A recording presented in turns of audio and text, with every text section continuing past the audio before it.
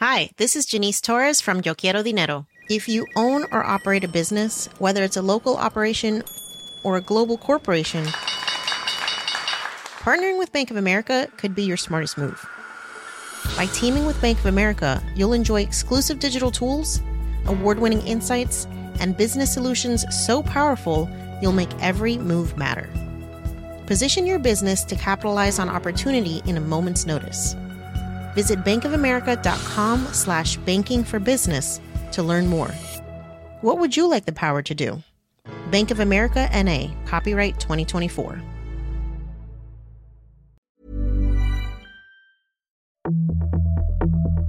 Are we alone in the universe? It's a question that astronomers and, quite frankly, many others have long wondered as they stare up into the night sky. To look for life beyond Earth, you first need to identify the places that it could be. For decades, astronomers have looked for clues of life on Mars, Venus, and even on the various moons of our solar system. Touchdown confirmed. Perseverance safely on the surface of Mars, ready to begin seeking the sands of past life. In 1995, though, their search entered a new phase. That year, scientists found the first clear evidence of a planet orbiting another star. 51 Pegasi b was half the size of Jupiter, and it was zooming around a star that was 50 light years away from Earth. Since then, more than 5,000 exoplanets have been found, everything from tiny, rocky, Earth-like worlds to giant balls of gas that look a lot more like Jupiter or Neptune. There are probably billions, if not trillions, of these planets in our galaxy. Could some of them be harbouring life? Hello and welcome to Babbage from The Economist. I'm Alok Jha, The Economist's science and technology editor. This is the first of two episodes on the grand scientific quest to search for life beyond Earth. Today we talk to Didier Queloz, the scientist who identified the first exoplanet back in 1995, about how he made that discovery and how that set him on the path to where he is now, hunting for the origin of life on Earth. This is science. We have to be humble. We're just looking at the universe, and sometimes you find something which opens a lot of big windows on the universe, and that's what we've done.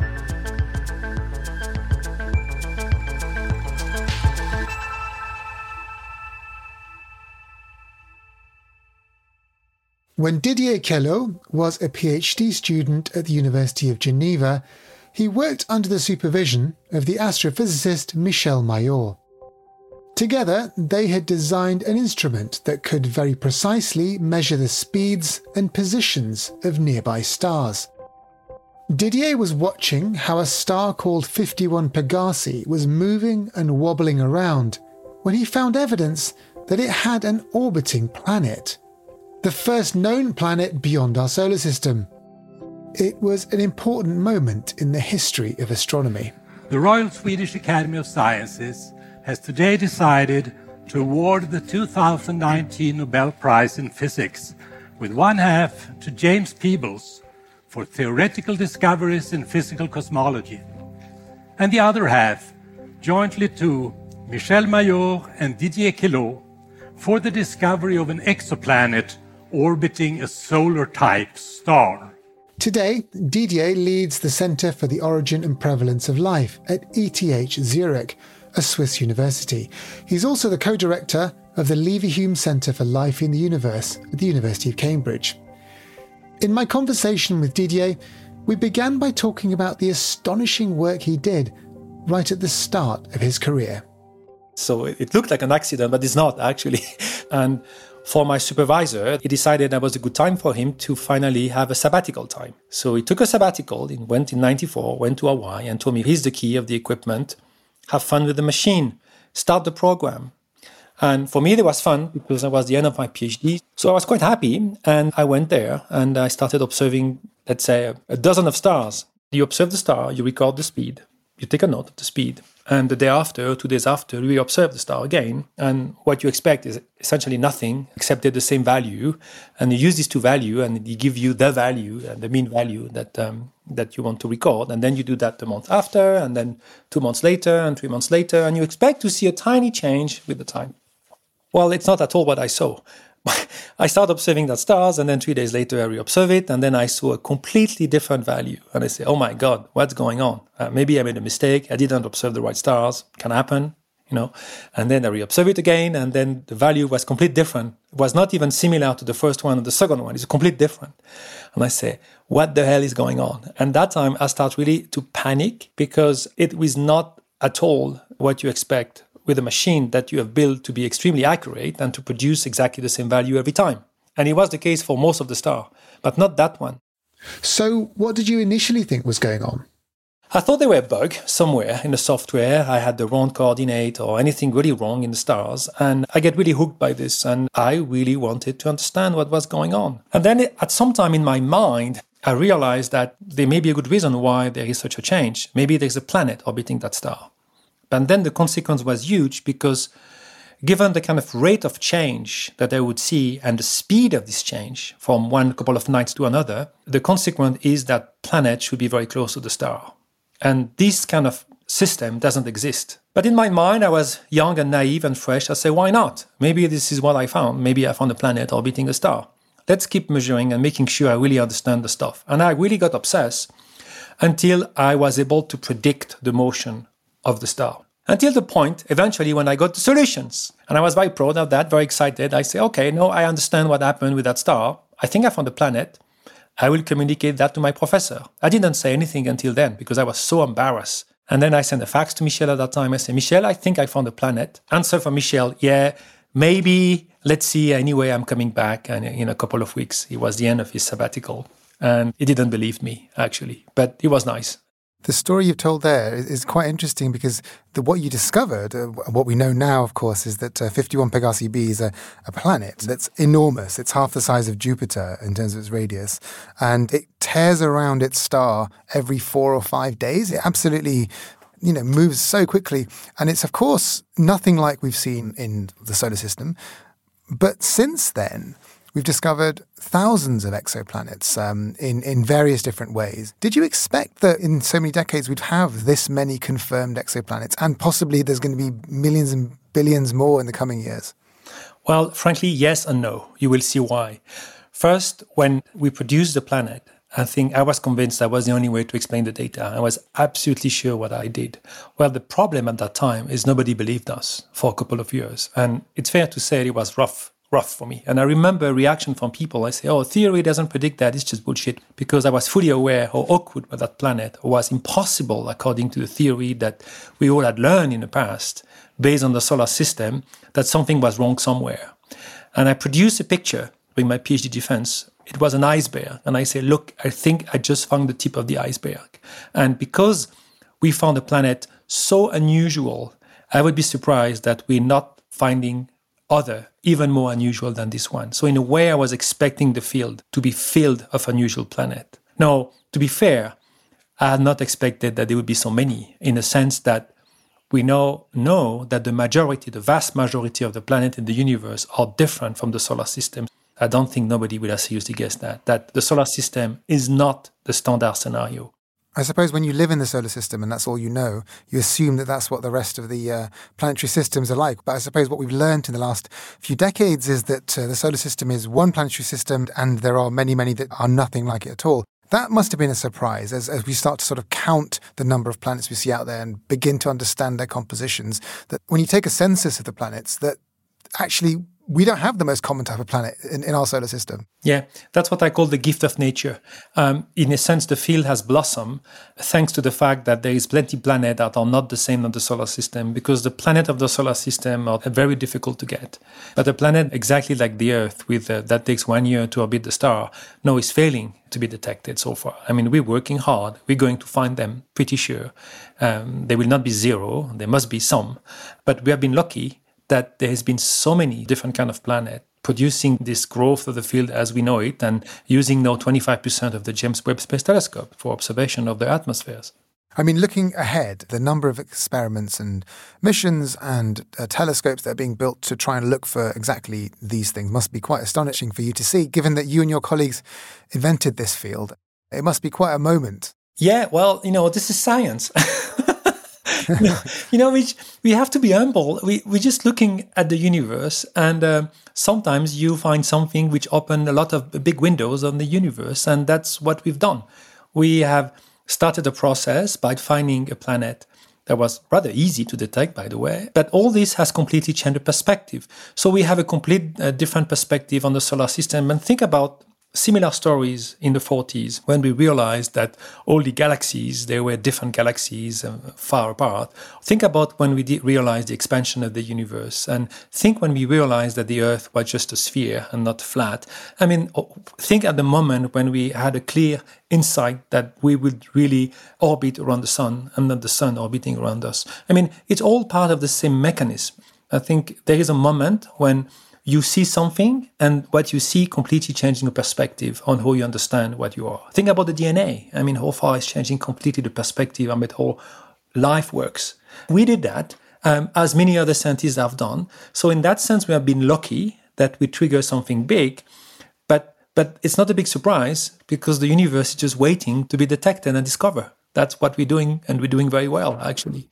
Shifting gears slightly, I'd like to talk about your current centres that you've set up for the origins of life. How did you get interested in that topic? I mean, it's also something right at the edge of science where we don't really understand where life on Earth started from. And how does that all link to your astrophysics research? Well, 30 years ago, when we detected the first planet, as you said, it's a rusted Jupiter, essentially. It's grilled, it's very hot. But the first question we had at that time, is there life on this system? So it seems that the connection between the fact you detect planet and the potential of life or any of this system is embedded into this topic. So the idea of life on another planet, it's a very old question. And the fact we're detecting planet, it becomes a bit more acute in a sense. So this is the first reason.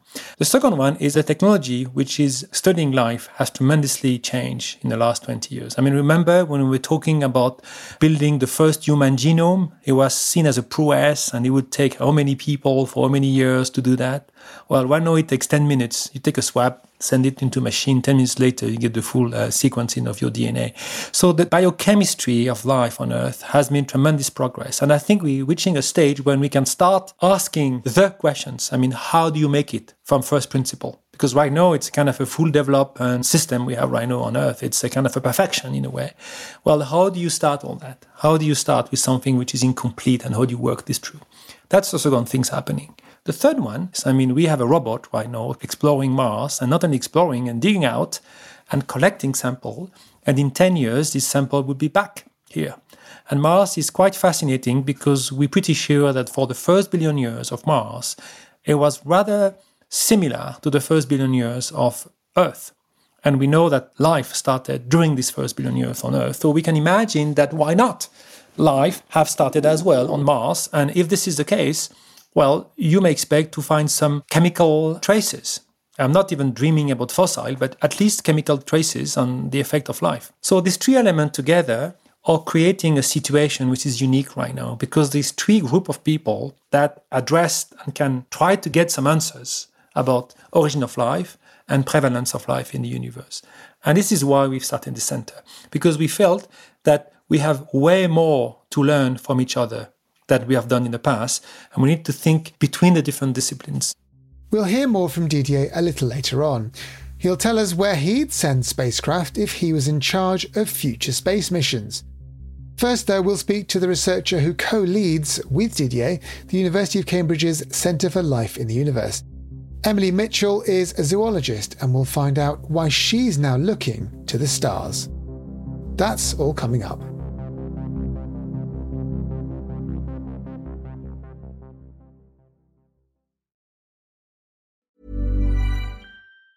Hey, it's Danny Pellegrino from Everything Iconic. Ready to upgrade your style game without blowing your budget? Check out Quince. They've got all the good stuff, shirts and polos, activewear, and fine leather goods, all at 50 to 80% less than other high-end brands. And the best part? They're all about safe, ethical, and responsible manufacturing. Get that luxury vibe without the luxury price tag. Hit up quince.com/upgrade for free shipping and 365-day returns on your next order. That's quince.com/upgrade.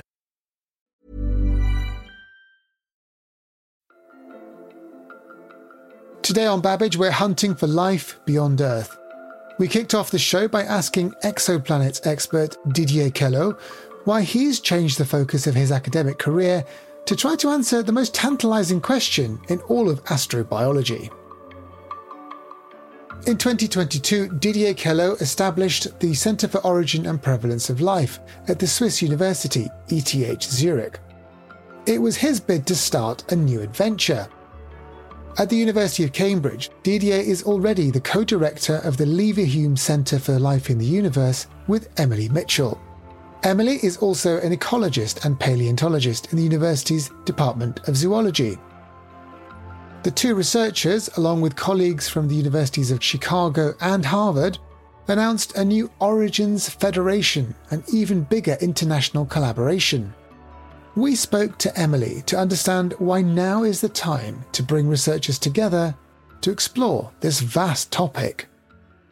We've had really amazing breakthroughs happening across all the different sciences. So in astronomy, starting with Didier Queloz finding the first exoplanet back in 1995, we now have over 5,000 exoplanets. Within prebiotic chemistry, making amazing breakthroughs about how we go from abiotic to potentially biotic life. And then within earth sciences, it's really exciting when we start to think about the work that's been done on Mars, because we're actually going there and exploring. So here on Earth, because we have plate tectonics, a lot of the history of the Earth has been destroyed, whereas on Mars, it's still complete. So we've got a much more complete rock record, which means when we're looking for evidence of life, it's much more likely to be preserved there than it was potentially here on Earth. And with the tantalising possibility of evidence of life potentially being brought back from Mars in terms of samples. Samples from Mars are expected to return to Earth in about a decade's time. It'll be an exciting moment for planetary scientists, but it will take the work of scientists like Emily to paint a fuller picture of how life might have started on Earth. My research is very much focused on understanding the origins of animals here on Earth, which is really quite unusual because when we think of life on Earth, we have evidence of life going back over 4 billion years. But for the first 3.5 billion years or so, life was just microbial. So there wasn't a huge amount going on. And then suddenly, around 600 million years ago, during the Ediacaran time period, you suddenly start to see all these complex life forms and indeed animals appear. But we don't know what's triggering this, and we don't know what's causing the animals, if anything's causing them indeed at all to evolve. So it's possible that maybe animals evolved by random chance. But we don't know this because we don't understand what's driving their evolution. Now, this is relevant when we're thinking about life elsewhere, because when we start to think about what alien lives will look like, most people immediately think of things like us, so human-like forms. Whereas actually, if we look back at the history of life on Earth, most of that life has been microbial. So if we think about life on other planets, if we just assume in the first instance that life elsewhere will follow exactly the same patterns as here on Earth, we'd be expecting most of life to be microbial. And so this is why I'm interested in understanding and thinking about the evolution of life elsewhere. I'm interested in thinking what's driving the origins of animals here on Earth and how might that translate to other planets. The collaboration of scientists from different fields, ranging from chemistry to philosophy, can lead to some interesting conversations in the lab. For example, if as a zoologist, as a paleontologist, when I'm thinking about the timeline of the history of life on Earth, I start here and now with us humans, because obviously biology, this is where we're at. And so the Earth formed about 4.5 billion years ago. But if you're an astronomer, you start with the formation point of the Earth. So you start with that being 0, and then you move forward in time. So we're currently at 4.5 billion years going forward. And so what's quite funny about that is that I had some really funny conversations very early on, talking about how animals evolved around 600 million years, which is a huge amount of time in the history of life on Earth without animals. But for astronomers, they're like, whoa, that's really quick. Like we get the Earth and then we get animals like really quickly. And it's like, no, we're just using different systems. So there is a certain amount of kind of getting used to the slightly different systems that people use. Nevertheless, the researchers are excited for what the future holds in this field. Emily, in particular, is looking forward to the search for biosignatures. These are molecules or other characteristics that many scientists think can be used as evidence for life.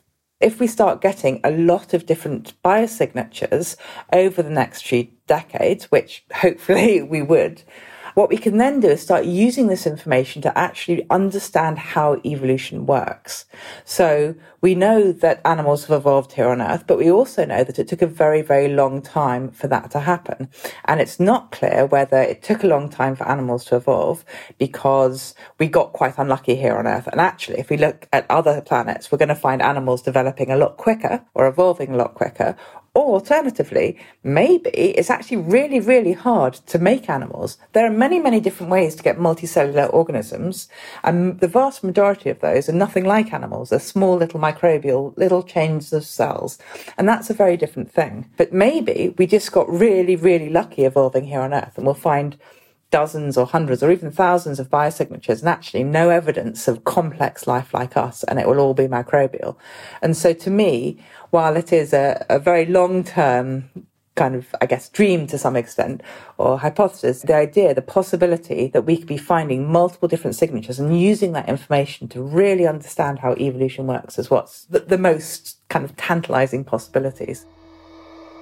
But finding those biosignatures will require scientists to probe deeper into space, targeting precise parts of celestial bodies with highly advanced pieces of kit. Didier Queloz, who we heard from earlier, is looking to search for life in places such as the moons of Saturn, Titan and Enceladus. He also wants to know more about the possible signs of life on Earth's closest planetary neighbour, Venus. Looking for biosignatures is not an easy task, though. Life on Earth is based on amino acids, DNA and proteins, and all of the metabolism happens in the presence of water. But although water might be present for life elsewhere, the other building blocks could be different on another planet. With so much uncertainty, I asked Didier, how can we even define what life is? You will have as many definitions how you want to look for life. That's a challenge. You can have a functional definition, you can have a description, you can have an impact factor. I mean, what's the impact on life, on the environment? And the tree would give you a different kind of answer. Is that not a problem, though? No, it's not a problem. I think it's not because the problem is complicated. It's a problem. It's called a complicated problem. That's it.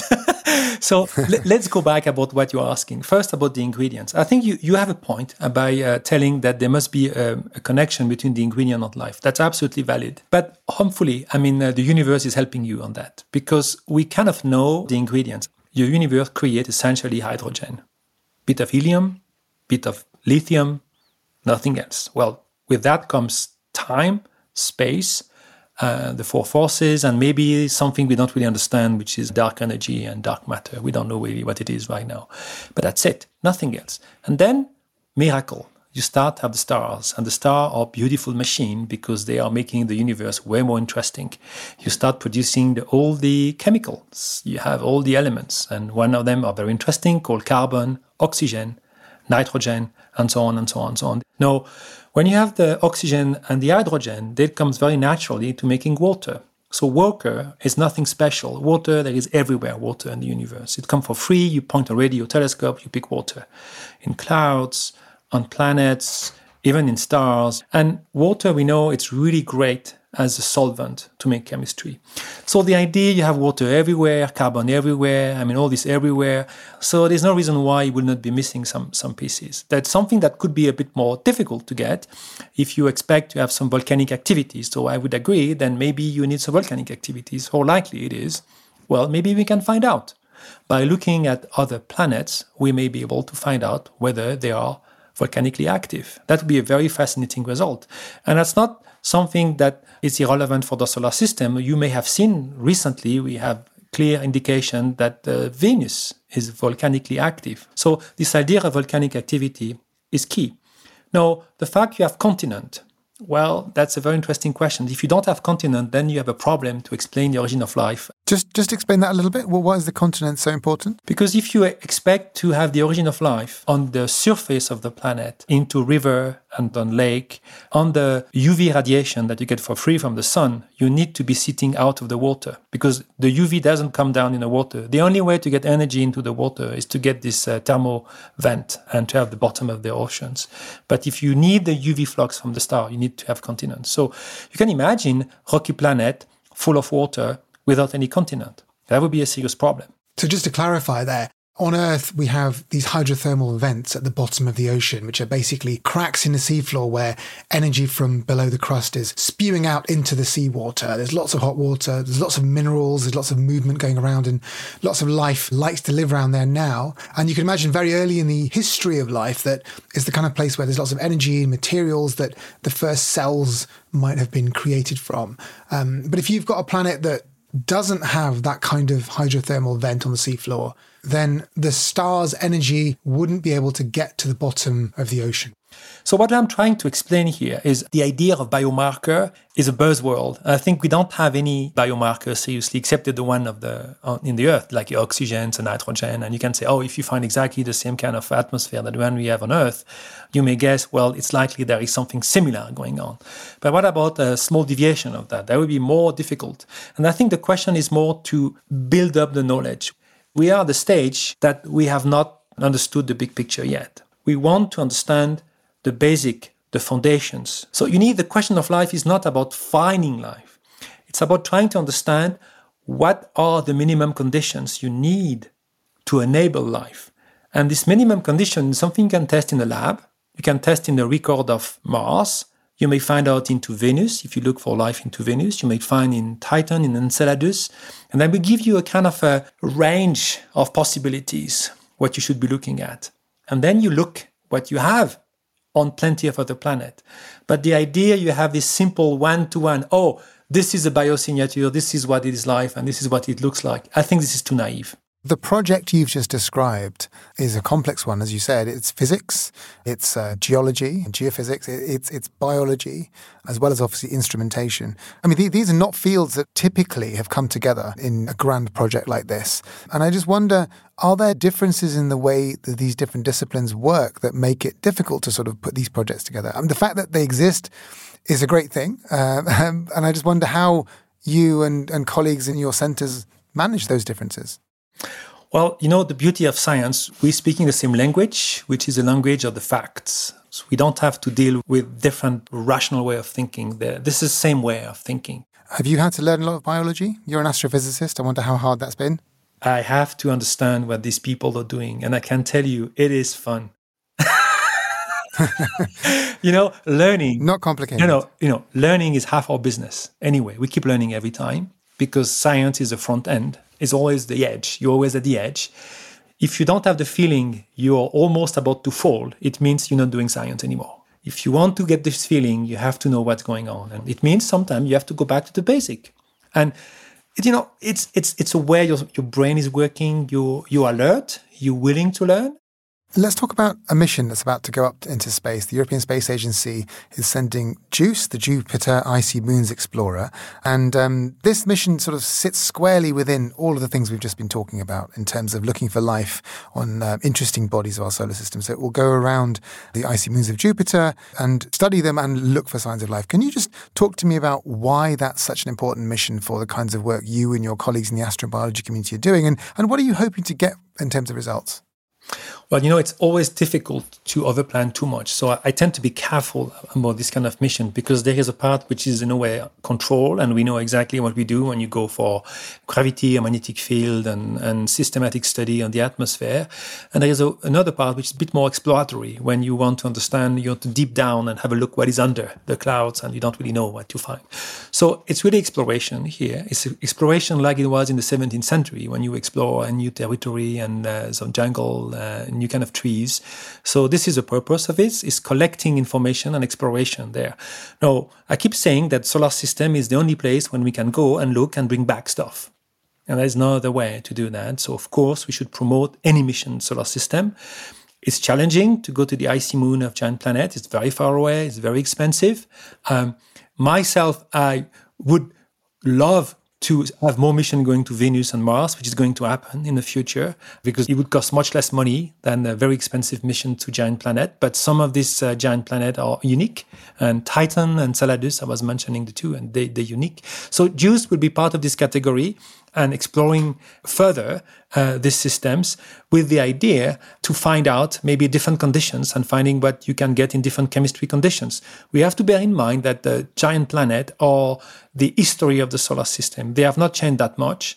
So they're storing essentially everything about the origin of the solar system. So that's why we're still interested by this big body that looks a bit dull compared to going to Venus and going to Mars. When you think about, I want to go to Mars and to find ETs there. But this is what it is. I mean, they are really a key to understand the formation of the solar system. Which moons is the JUICE mission going to go to? And are you interested in any of them? I don't think JUICE is going to my favorite moons, unfortunately. So to me, I don't expect a dramatic element about the origin of life from this, but I want to go to Titan. I want to go to Enceladus. I want to land on Titan. I want to just go on Enceladus. And I think NASA is planning that. Okay, so you want to go to Titan and Enceladus, some of the moons of Saturn. Why do you think they're the most interesting places in our solar system? Titan is because the atmosphere of Titan is the same that we believe was at the origin on the Earth. When you have a lot of infall of asteroids, you create this very special atmosphere with ammonia.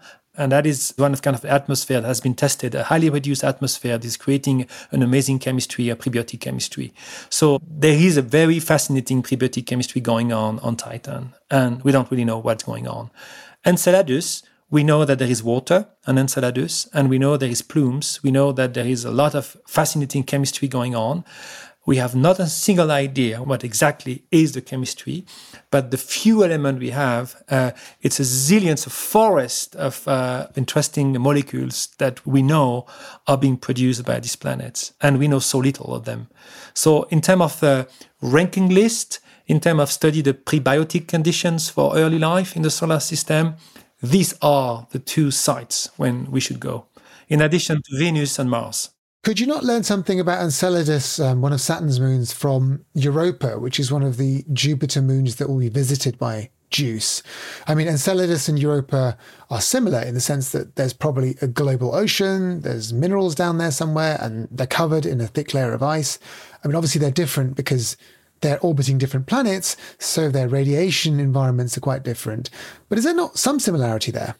Europa, the problem is that it's a very strong icy core, and it's not very clear how much flow you have from the interior of the icy core, and you can pick it up. That's not very clear to me, whether you can really explore the interior of the planet. While Enceladus, we see the plumes. We just see it. It's there. It's like it's a clue. Every time it's there, and then you have a lot of stuff. Just go. That sounds very tantalizing. Europa, I don't really know. There is some people that are claiming that there are some liquid. There is some cracks, and you see sometimes some of the stuff going out of the cracks. So there's a hope that they're going to look at this and to study them. So I don't really know. My current understanding is it's not the most likely place when you have to find something interesting. But again, I will be delighted to be proven wrong here. Given what you know now and what you're learning and what your colleagues are learning in the astrobiology community, do you think that right now there is life somewhere else beyond Earth?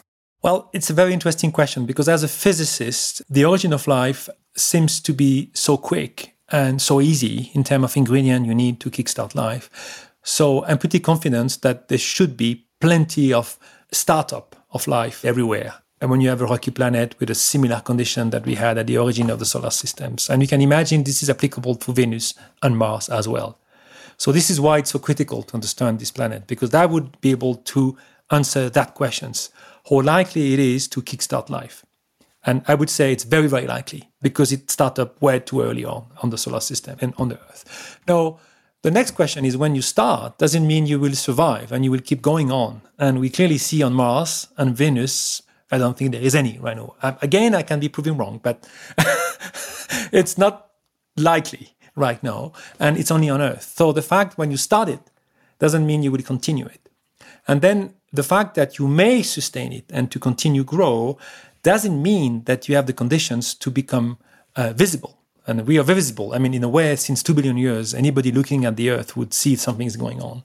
Does it mean that this is happening everywhere? And that we can test. because we can detect the rise of oxygen at that amount on other planets. So that is testable.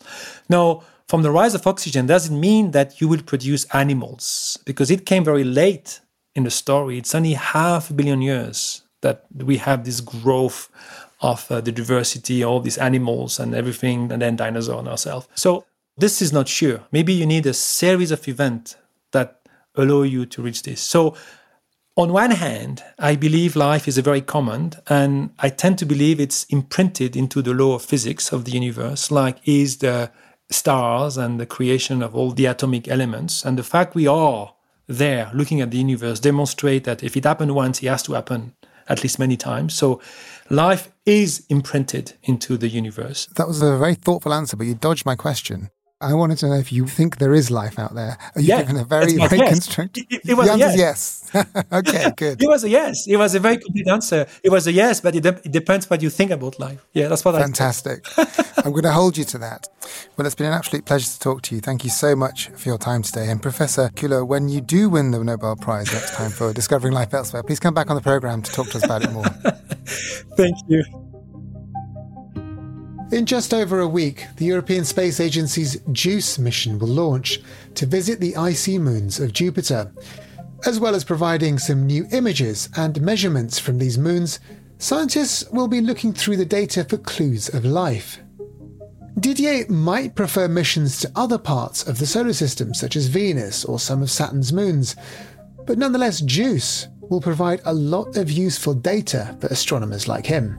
The thing you have to remember with this kind of astrobiology is it's a branch of science that doesn't actually have anything to study at the moment. We haven't found any aliens.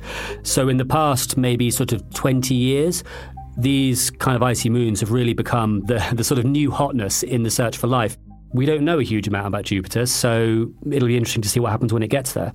That's The Economist's deputy science editor, Tim Cross. We'll hear more from him when we focus on the JUICE mission next time on Babbage.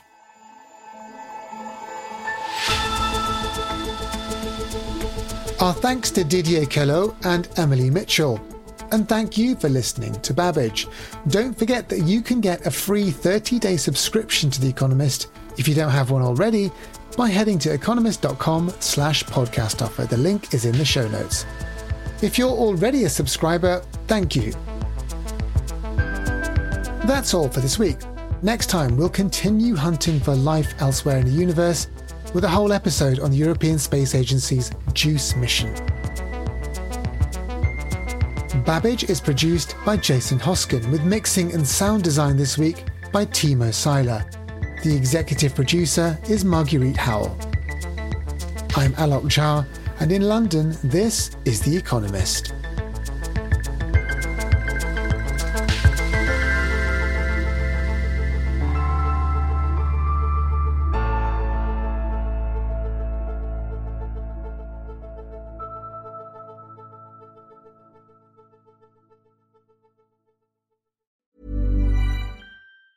Hi, this is Matt and Sean from Two Black Guys with Good Credit. If you own or operate a business, whether it's a local operation or a global corporation, partnering with Bank of America could be your smartest move. By teaming with Bank of America, you'll enjoy exclusive digital tools, award-winning insights, and business solutions so powerful you'll make every move matter. Position your business to capitalize on opportunity in a moment's notice. Visit bankofamerica.com/banking for business to learn more. What would you like the power to do? Bank of America, N.A., copyright 2024.